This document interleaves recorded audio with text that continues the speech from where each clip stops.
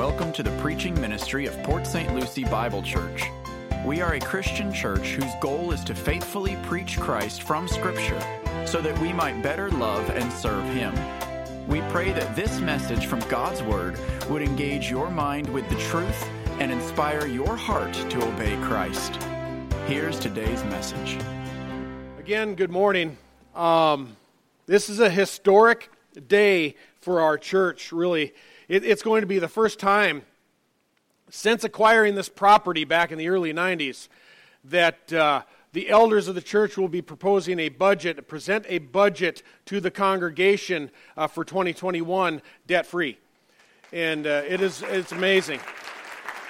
And praise God, it is a significant milestone for our church. And, I remember discussing, 6.5 years ago now, during my pastoral call, the debt situation. We remained at over $460,000. And that was a major concern for a small church at that time.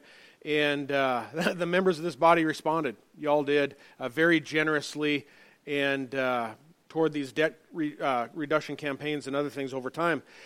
And if you happen to notice today's bulletin, our debt now sits at right about $10,000, $11,000. And we got a couple payments to make this year, maybe a little year-end push to knock this out. And I thank everyone for achieving this goal. It's a huge accomplishment for us. And glory be to God, and may it continue to be. The question that many of you may have at this point then, considering this, is, now what? Now what? That's why I'm doing a special message today. We're taking a break from Luke for this week. And this is going to be from Matthew chapter 25. I've titled this one, The Ministry to the Saints. Now what is the question? That is an important question. We have addressed it previously at this church. In fact, the financial vision that we've had for our future has served as a significant motivator for our debt reduction, for paying off the debt over time, over the last few years. And we have been giving, not just to experience a debt-free property. It's not the only reason we've been giving, but because we've shared a common goal. A common goal. Sometimes future ambitions of a church, it's referred to as a church's vision. A church's vision for the future, and that idea of a vision has been tossed around a whole lot in different circles. Often a new building project is referred to as a vision. The importance of casting a vision is a really big deal for some churches. Pastors often get recruited and hired not on the basis that they will preach the word faithfully, but with the expectation that they will be able to communicate a big vision for a church. You hear that a lot, especially in large churches. I've read a number of books about it over the years, and it's been suggested by some that you've got to offer people a big vision, something that they can reach out and touch. Jerry Robertson, who many of you know, has often said, you got to show them something. You want them to come into a church and grab a root and growl, all right? Talking about getting your teeth and do something. Bite in. Grab a root and growl. And it's not unusual for a church to have a painting or possibly even a scale replica of a model church sitting out by their entryway that towards the entrance, and it's implied, if you will join this church, we will all experience this in the future. You all should give sacrificially because we're going to build this building so we can all enjoy a future building together. Magnificent building. Many of you have probably seen that. Now, I don't object to buildings at all. Trust me, if you know me, I like air conditioning. It's one of my favorite things. I like being inside. I like having a comfortable chair.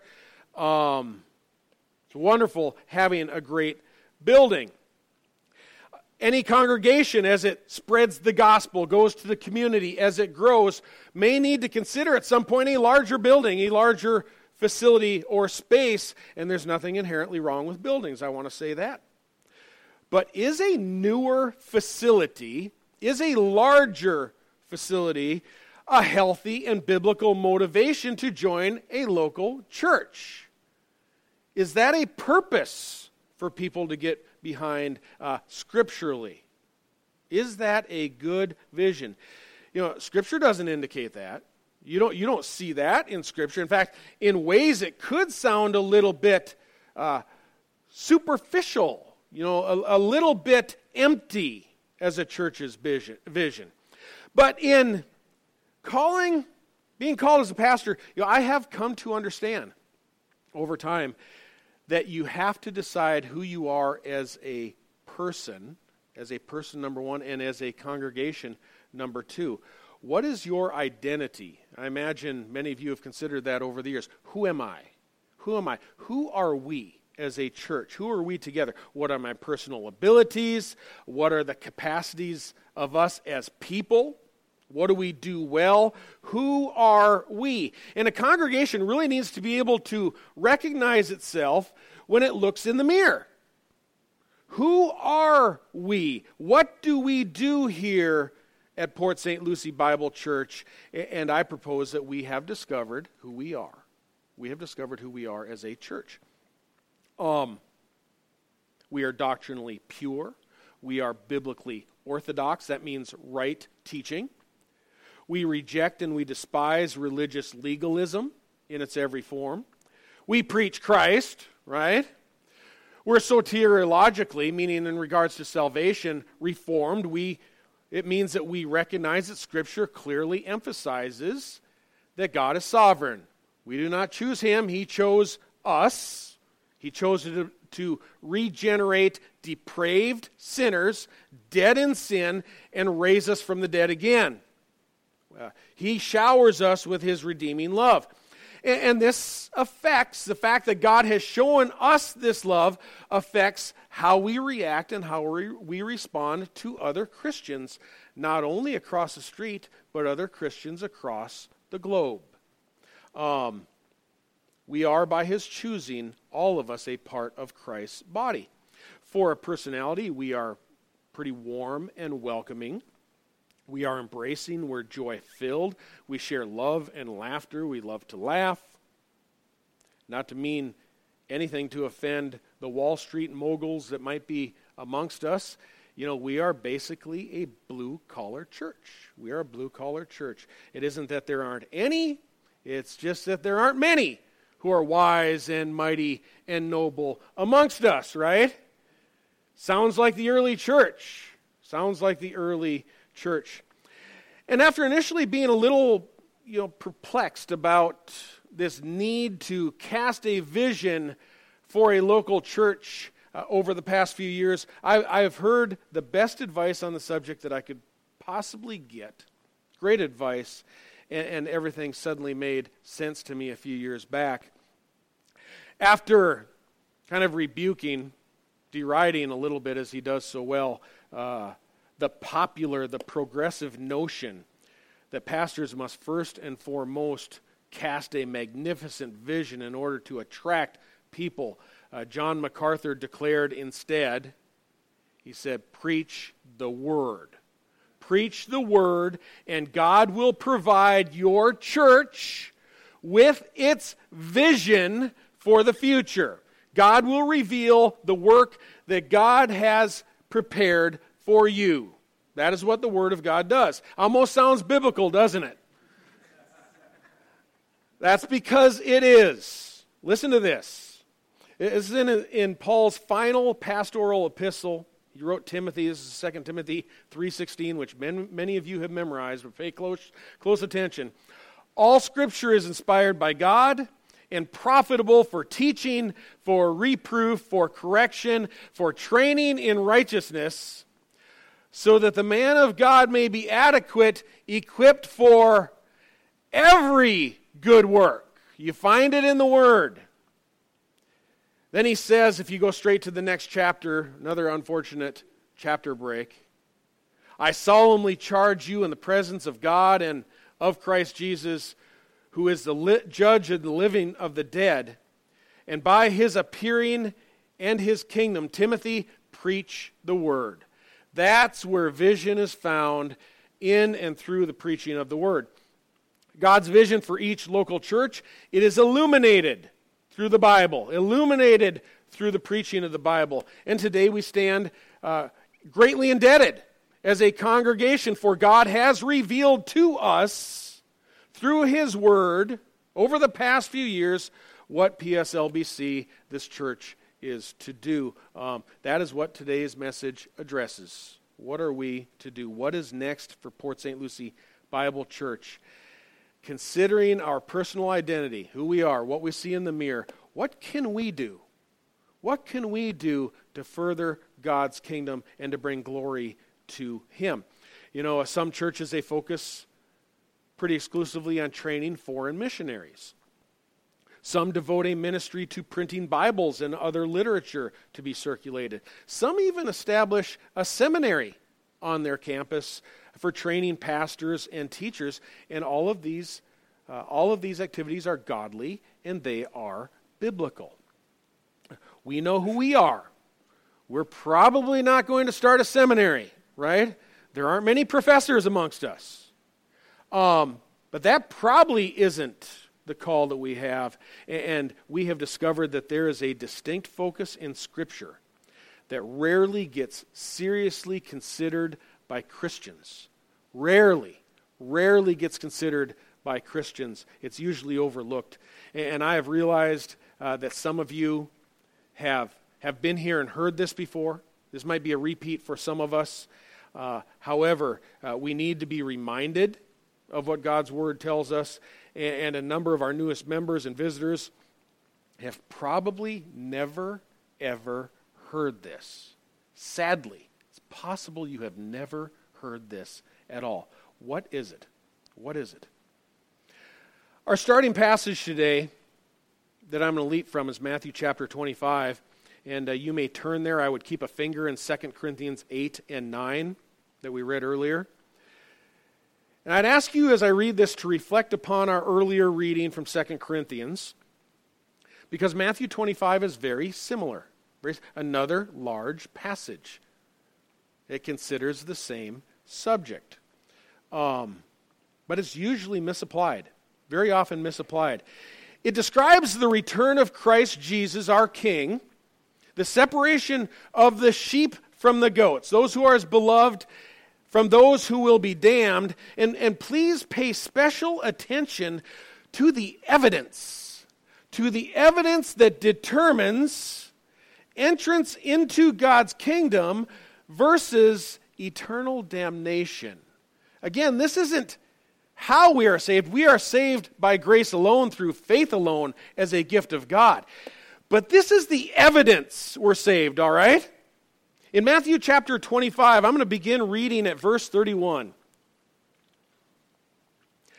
But when the Son of Man comes in his glory, and all the angels with him, and he will sit on his glorious throne, all the nations will be gathered before him, and he will separate them one from another, as a shepherd separates the sheep from the goats. And he will put the sheep on his right and the goats on his left. Then the king will say to those on his right, these are the sheep, "Come, you who are blessed of my Father, inherit the kingdom prepared for you from the foundation of the world. For I was hungry, and you gave me something to eat. I was thirsty," the king says, "you gave me something to drink.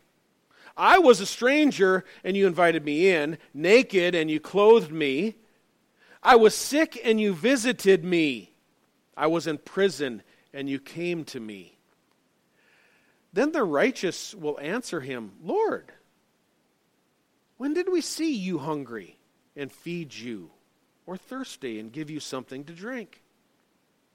And when did we see you a stranger and invite you in? Or naked and clothe you? When did we see you sick or in prison and come to you?" And the king will answer and say to them, "Truly, I say to you, to the extent that you did it to one of these brothers of mine, even to the least of them, you did it to me. Then he will also say to those on his left, now this is the goats, depart from me, accursed ones, into the eternal fire which has been prepared for the devil and his angels. For I was hungry, and you gave me nothing to eat. I was thirsty, and you gave me nothing to drink. I was a stranger, and you did not invite me in. Naked, you did not clothe me. Sick and in prison, and you did not visit me. Then they themselves will answer and say, Lord, when did we see you hungry or thirsty, or a stranger or naked or sick or in prison, and did not take care of you? Then he will answer them, truly I say to you, to the extent that you did not do it to one of the least of these, again he's speaking the brothers of mine, you did not do it to me. These will go away into eternal punishment, but the righteous into eternal life. The parallels of Matthew chapter 25 with 2 Corinthians chapters 8 and 9, they're unmistakable. Jesus here is commending the kindness that is expressed towards his saints, his holy ones, his redeemed. It's easy to discern that these brothers of mine, you see in verse 40, even the least of these brothers of mine is referring to believers in Christ's church. This is his body. This is why Jesus says, as often as you did it to one of them, you did it to me. This is my body. This is my church. They represent Christ's brethren, those who belong to him. And for clarification, who are Christ's brethren? Well, in Luke chapter 8, verse 19, we are informed of this about Christ's brethren. It says, Jesus' mother and brothers came to him, and they were unable to get to him because of the crowd. And it was reported to Jesus, your mother and your brothers are standing outside wishing to see you. But he answered and said to them, my mother and my brothers are these who hear the word of God and do it. In Mark 3, verse 33, Jesus is again heard defining this brotherhood, the brethren, in the same way. Who are my mother and my brothers? Looking about at those who were sitting around him, Jesus said, behold, my mother and my brothers, for whoever does the will of God, he is my brother and sister and mother. So who are Christ's brethren? Who are these brothers of mine? Folks, they are exclusively persons who hear God's word and do God's will. This can only describe born-again Christians, those who do God's word and do God's will. It cannot describe unbelievers. It describes born-again Christians, God's elect, those whom he chose from the foundation of the world. We often refer to one another as brothers and sisters and as Christian brethren. There are songs written about it. I'm so glad we're a part of the family of God, right? We call one another brother and sister around here, correct? Because we have inherited the same salvation from God. Wherever the New Testament talks about our brethren or our brothers and our sisters, and it isn't clearly a genetic sibling, it's exclusively describing other Christians, and folks, not humanity in general. Not humanity in general. The unredeemed are described in Scripture as the children of the devil. They are the goats. They are the unregenerated that are not in Christ. They do not belong to him. So the basis in Matthew chapter 25 for entrance into God's kingdom, the evidence that is set forward, is that his sheep, they replicate God's affection for other Christians. They replicate what God has shown to them to other Christians who are redeemed. Meanwhile, the basis of eternal damnation for the goats is their unwillingness to express love to God's sheep, to God's redeemed, toward the Christian brethren. This is the divine chasm between heaven and hell, between glory and damnation. Did the evidence at the judgment seat establish that you displayed love towards Christ's brethren? Did you express concern for Christ's church? Or didn't you? Or didn't you? If you do, you supply suffering Christians. You supply those who suffer with bodily essentials. Food, clothing, water to drink. You care when they're sick. You're unashamed to visit them when they're in prison for preaching the gospel. That gives a whole new context to prison ministry, because that's what it's talking about here. It's those Christians who were imprisoned for preaching the gospel, and Jesus says, you weren't ashamed to come and visit me when I was in prison, speaking of the brethren. Meanwhile, unbelievers establish that they are goats through habitually failing to express any concern for these brothers of mine. They don't care about these brothers of mine. They aren't concerned about the sheep. Depart from me, they are told. So our eagerness to provide basic human essentials to our brothers and our sisters, it's no small subject in Scripture. No small subject at all. You've seen a lot of writing about it already. 2 full chapters in 2 Corinthians. That's just a start. Add on Matthew chapter 25. Listen here in 1 John chapter 3:14. We know that we have passed out of death into life because we love the brethren. And we know love by this, that he laid down his life for us, and we ought to lay down our lives for the brethren. But whoever has the world's goods and sees his brother in need and closes his heart against him, how does the love of God abide in him? This again is benevolence toward other Christians, the brethren.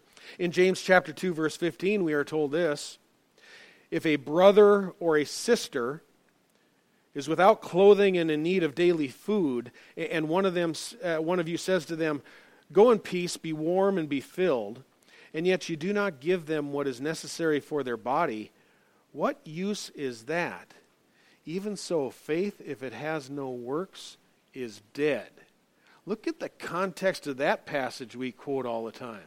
Faith without works is dead in the context of caring for the Christian brethren. Throughout your Christian life, I know it was true of mine pre-Christian and early in my Christian life, you've probably heard all of these passages applied over time broadly, very generally, toward all humanity, right? Generally towards humanity. They're often used to reinforce a social gospel, it is called, urging each of us to give generously to all, to everyone around us. And in doing that, the social gospel says you are a good person. You're a good person. Notice, though, these really renowned passages. These are big-time passages that we hear quoted all the time. They actually direct compassion to be expressed primarily, first and foremost, toward the brethren, toward Christian brethren, those who are God's elect, those whom he chose, those whom he loved before the foundation of the world even, our Christian brothers and sisters in Christ whom he has shed his blood for. That's how much he cares for us. It's how much he cares for every Christian, no matter where they live or what their zip code is, right? According to all of these passages that I've read to you, charity is foremost to supply basic human essentials to our beloved brethren in need. Jesus refers to them again as these brothers of mine, the brethren. A couple clarifications are important before I proceed. These passages are most often misinterpreted in efforts to urge our compassion to be predominantly directed toward non-Christians.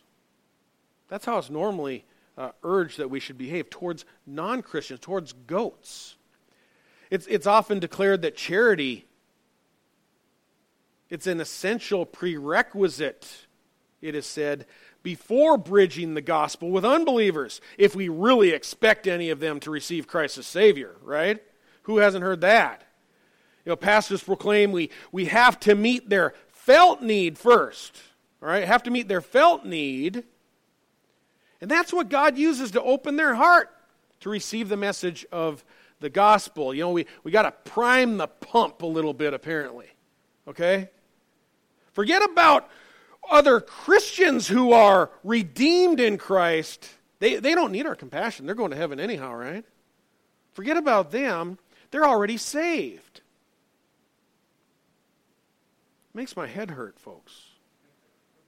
Makes my head hurt because there are big problems with this.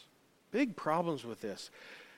You never find the Bible suggesting that meeting a felt need, like hunger, prepares the heart to be ready for the gospel. Not even with Jesus. Quite the contrary, most of the 5,000 whom Jesus fed, they turned away from following him. He fed them all, and they turned away. They all walked away. Didn't prepare anything there. 9 out of the 10 lepers that Jesus healed, they turned away and walked away, never came back, not even to give thanks. Paul the Apostle was the greatest evangelist that we find in Scripture. I don't know of any scenarios where he ever bribed anyone to receive the gospel. Paul preached the Scripture. He preached the forgiveness of sins in Christ. And those whom the Holy Spirit convicted of their sins in a redeeming way, they had their hearts opened sovereignly. Their hearts were prepared. Their hearts were opened by the Holy Spirit to believe in God without a bribe. Without a bribe.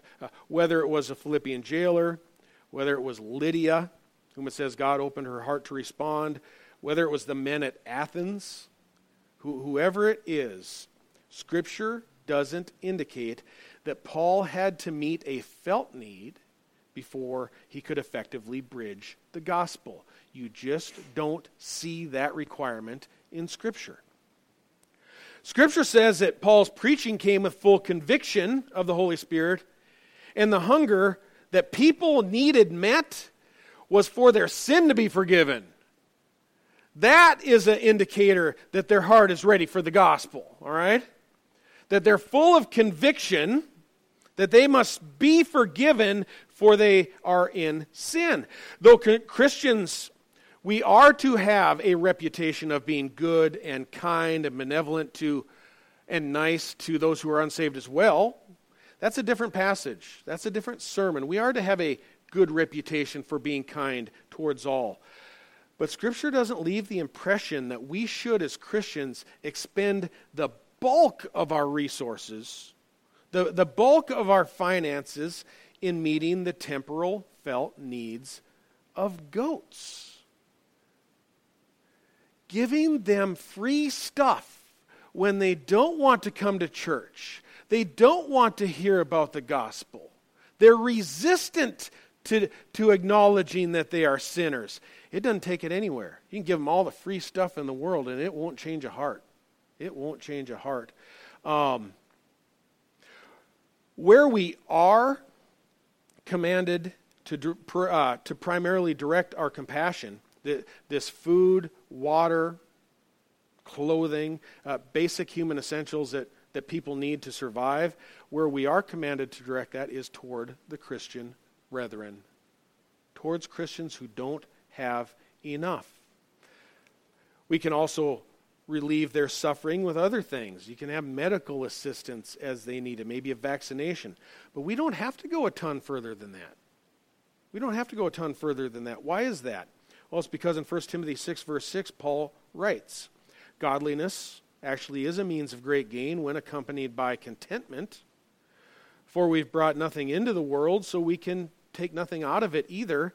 And describing Christians, he says this, if we have food and covering, with these we shall be content. So the level of contentedness is with food and covering. That's what we are to provide, basic human essentials. Christians are to help one another with basic needs. Locally, we are to do that with other Christians. Still, there exist churches. There exist churches in regions around the world, including the U.S. There are churches where very few lack basic food and covering and clean water. Not saying that there aren't any, but there aren't many. These things are generally achievable for, well, not all, but for most Christians, food and covering. And with these we shall be content. Our church gives to the Salvation Army Food Bank every month to help them out in meeting some basic needs. Yet Paul commanded Christians, those who live in healthy economies, those that are functional economies, one like Thessalonica, he told them to follow his example. Don't be unruly. Labor in hardship. Work night and day not to burden others. Work in quiet fashion. Eat your own bread, is what he told them. For, quote, if anyone is not willing to work, neither shall he eat. That's 2 Thessalonians 3:10. So, in a healthy, functioning economy, people are to take care of their own needs, work really hard for that. And in a functioning economy of that sort, similar to the U.S., we don't have a ton who don't have basic food and water. Christians living in functional economies, it is said, strive towards self-reliance. We take care of ourselves when we can. How then are we to fulfill this command by God to care for and love our Christian brethren? If most everyone around us has basic food and covering, at least the ones I see here, how then are we to fulfill this command to care for one another, to prove ourselves sheep rather than goats? How do we meet the needs of impoverished Christians? Well, the answer was read to us earlier in 2 Corinthians. It's famously known among the early churches as the ministry to the saints. The ministry to the saints. In the closing chapter of 1 Corinthians, Paul wrote, "Now concerning the collection for the saints, as I directed the churches of Galatia, so you do also." It's a general command. And it says, "On the first day of every week, each one of you is to put aside and save as he may prosper, so that no collections be made when I come. When I arrive, whomever you may approve, I will send them with letters to carry your gift to Jerusalem." It is a gift they are carrying to Jerusalem. Think about this. Think about this and how we pastors routinely reference this passage when collecting money from the saints on the first day of every week, but seldom describe what this collection in context is actually supposed to be used for. Think about that. This collection on the first day of every week isn't to be designated for improved parking and softer chairs and building expansions. Paul doesn't prioritize those things. He probably suspected that somehow local churches will find a way to do that, right? And we will. We find a way to do those things. That isn't the command that he was worried about, because it's not hard to get Christians to remember to have those nice things, right? He didn't focus on such amenities at all. These funds were to go to impoverished Christians in Jerusalem, hundreds of miles away, whom we believe were suffering a famine during this period, if history is telling us right. That's probably accurate, because Romans chapter 15, verse 25, there Paul says this, "I'm going to Jerusalem serving the saints. For Macedonia and Achaia have been pleased to make a contribution for the poor among the saints in Jerusalem." That's what the contribution was going for the poor.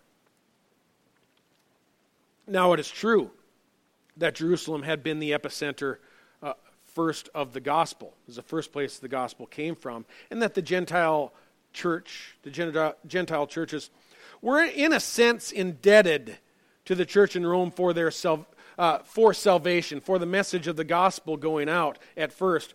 But remember, Paul wasn't even a missionary sent out by Jerusalem. He was a missionary sent out from Antioch. That is who sent them out, and he's not telling them to make some kind of remuneration to Antioch. He said, give this to Jerusalem, those who are poor. It is a ministry. He is framing a ministry to Christians who suffer in a faraway land, who don't have enough food and clothing. And this is whom the churches in the regions of Macedonia and Achaia, and we read in Galatia, they were people who they had never even met. They had never even met them, but these were Christians who had need. And when describing those churches, meaning Macedonia and Achaia, when he was describing those churches to the Christians in Corinth, Paul writes this in 2 Corinthians chapter 8, verse 2. Their abundance of joy and their deep poverty overflowed in the wealth of their liberality. For I testify that according to their ability and beyond their ability, they gave of their own accord, begging us with much urging for the favor of participation in the support of the saints. You know, the Macedonians, they weren't poor. They didn't need support. They could take care of themselves. They could get up and go to work in the morning. Their economy was functioning. They didn't need anything from anyone else. Instead, they begged to give to poorer Christians living in a faraway land. They begged to be able to do that. They gave, it says, beyond their ability, according to their ability, beyond their ability, and of their own accord. Have you ever noticed that these phrases are usually applied to a church building project? When it's declared they gave according to their ability, beyond their ability, and of their own accord, let's get some new carpeting. Huh.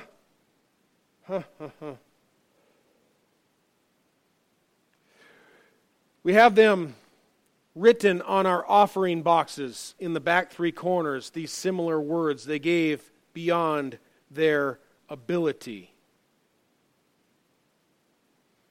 I'd like you to remember every Sunday as you walk by those boxes that as you put something in as an offering, you put it online, whatever that is, every time you put in and see those words, that a portion of what we give in the proposed budget and going forward will go to the poor who belong to Christ. They belong to Christ. It's the ministry to the saints, Scripture says, not the ministry to self. Recognize the enormous amount, as I said earlier, the enormous amount of scriptural real estate that is devoted to this. Many, many pages, Old and New Testament, written about sharing with the poor, right? Proverbs, the Old Testament, Boaz, all of these places again and again speaking about being charitable towards God's people. And then Paul writes, he says, "For you know the grace of our Lord Jesus Christ, that though he was rich, yet for your sake he became poor, so that you through his poverty might become rich." That's speaking spiritually there. But then he says again, "I give my opinion in this matter." This is the ministry of the saints again. "For this is to your advantage, who were the first to begin a year ago, not only to do this, but also to have the desire to do it. But now finish doing it, so that just as there was a readiness and desire to do it, so there may also be a completion of it according to your ability." That's the command by Paul. Complete the work that you started. 2 Corinthians 8, in verse 13, He clarifies, "For this is not for the ease of others and for your affliction, but by way of equality. At this present time, your abundance being a supply for their need, so that their abundance also may become a supply for your need." You don't know what the future holds. You don't know what we may need a year from now or further from now. Paul says this is so that there may be equality. And get this quote right here. "As it is written, he who gathered much did not have too much, and he who gathered little had no lack." Another famous passage in the same context, the same topic. Folks, what a motivation for an investment in a local church. Showing mercy exactly as God did to us on the poorest of the Christian brethren around the globe, far away countries and far away lands. And then the balance of chapter 8, I'm not going to reread it. It's then devoted to describing messengers who were sent bearing this wonderful gift. They chose a small delegation to take the money. They didn't have Western Union, all right? So they chose a small delegation to carry money and meet with Jerusalem face to face. You know, imagine the koinonia there. That means a spiritual communion together. Imagine the koinonia that would have been experienced when they arrive with money that has life-saving qualities to it, as those churches eventually met. You know, Crystal Rendell, or Rendell is in Niger. You can I got a couple pictures here for you to make us think about this. Crystal is one of our missionaries. You can see her in the back hallway in Niger. And she has visited here. You might have been here last summer when she came and shared some of the lack that Christians in Niger experience, what they suffer. We learned of many needs of the Christian saints and that they are urgent. And we learned there are numerous channels available to minister to the poor through her sending agency. Her sending agency is SIM, Sudan Interior Missions, SIM. That's her sending ministry. And SIM even operates a hospital, Christian hospital, in Niger that provides basic health care in the name of Jesus. See if we got a photo here. Uh-oh. I'll go the other way. Oh, that's a flood. If you got her newsletter, you just saw they had a devastating flood just here in the last few weeks in Niger. That's the hospital that SIM runs for the locals. They minister in the name of Christ. Well, what a tremendous opportunity to show mercy not only on God's people, but on those in the surrounding communities, their whole community. Basic antibiotics, basic vaccinations that we take for granted, basic life-saving surgeries. There you see, among their beds, they got a Bible up there at the front of the lectern as they're ministering to the poor and the sick. There is a surgery going on in this hospital.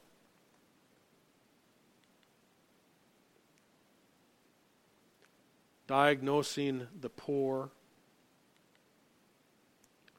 There is outside, that's not Crystal, that's another nurse there outside of the hospital, but taking care of the needs. There's the chapel that is part of this hospital, or on the property of this hospital. This in a different location is clean water. Something we take so for granted. Clean drinking water. As they're trying to do more of these water wells over there for communities as well in the name of Christ, for they have a lot of disease. So they go down deeper. They go drill deep wells so they get to a clean aquifer. Many of them are just going to shallow wells that have been contaminated. Think of what that provides for them. Folks, as we establish a couple of years of giving, get it under our belts, I know travel is expensive. I would love to send our own small delegation in the future. Small team.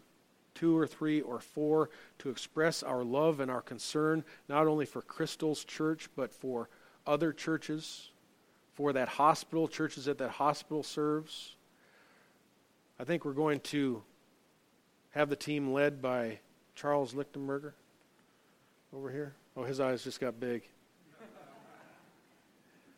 You know, Chuck is probably the only one amongst us, I could be wrong, but Chuck and Janet as missionaries are probably the only ones here who've actually ministered on the continent of Africa.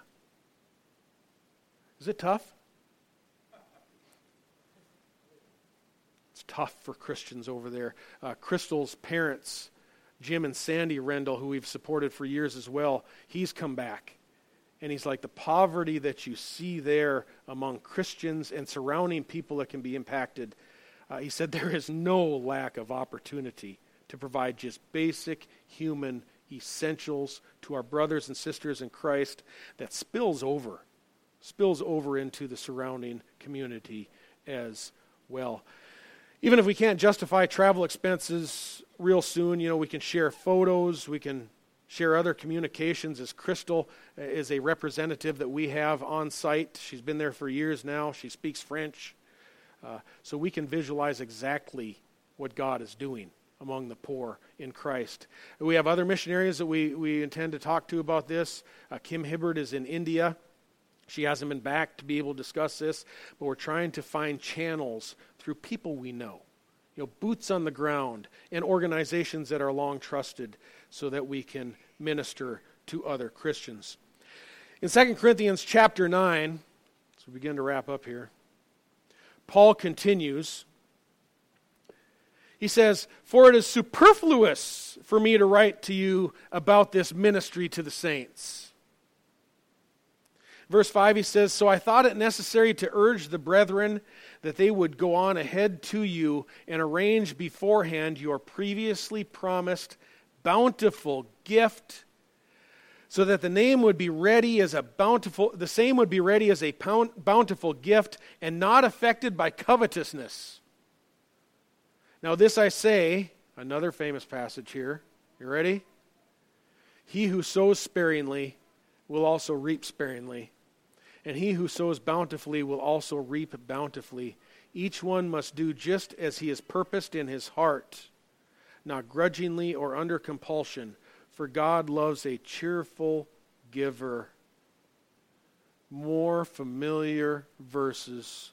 You tell me, is this written in the context of an urgency of replacing our carpet in the other building? I mean, that carpet does need replacing. But is that what this is talking about? Not even close. Not even close. Think about it, how often we have heard these verses applied to different things other than erasing the suffering of impoverished churches abroad. I don't think I've ever heard it elsewhere applied in this way.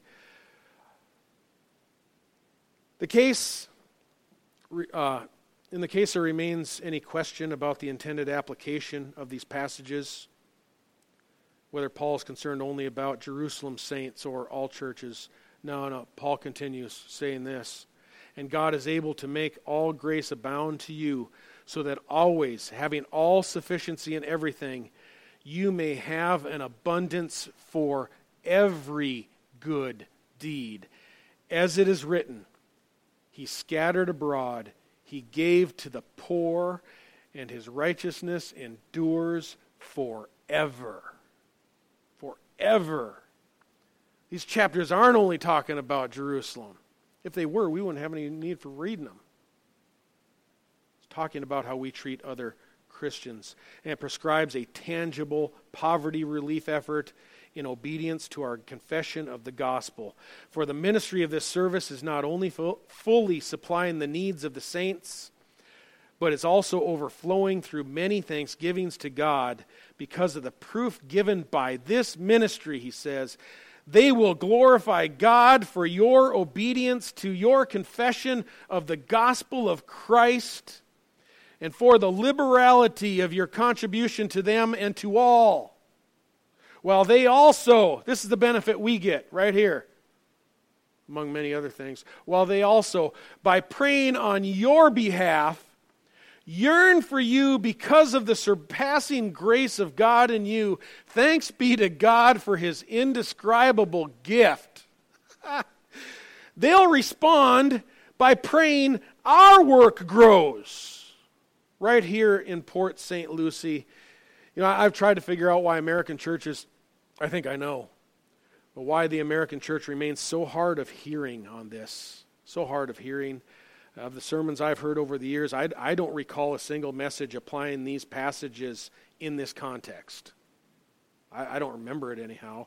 We have impoverished brethren abroad who Christ loves. We ought to love them too. We ought to love them too. We're a small church, admittedly a small church. Are we going to eliminate world hunger? No.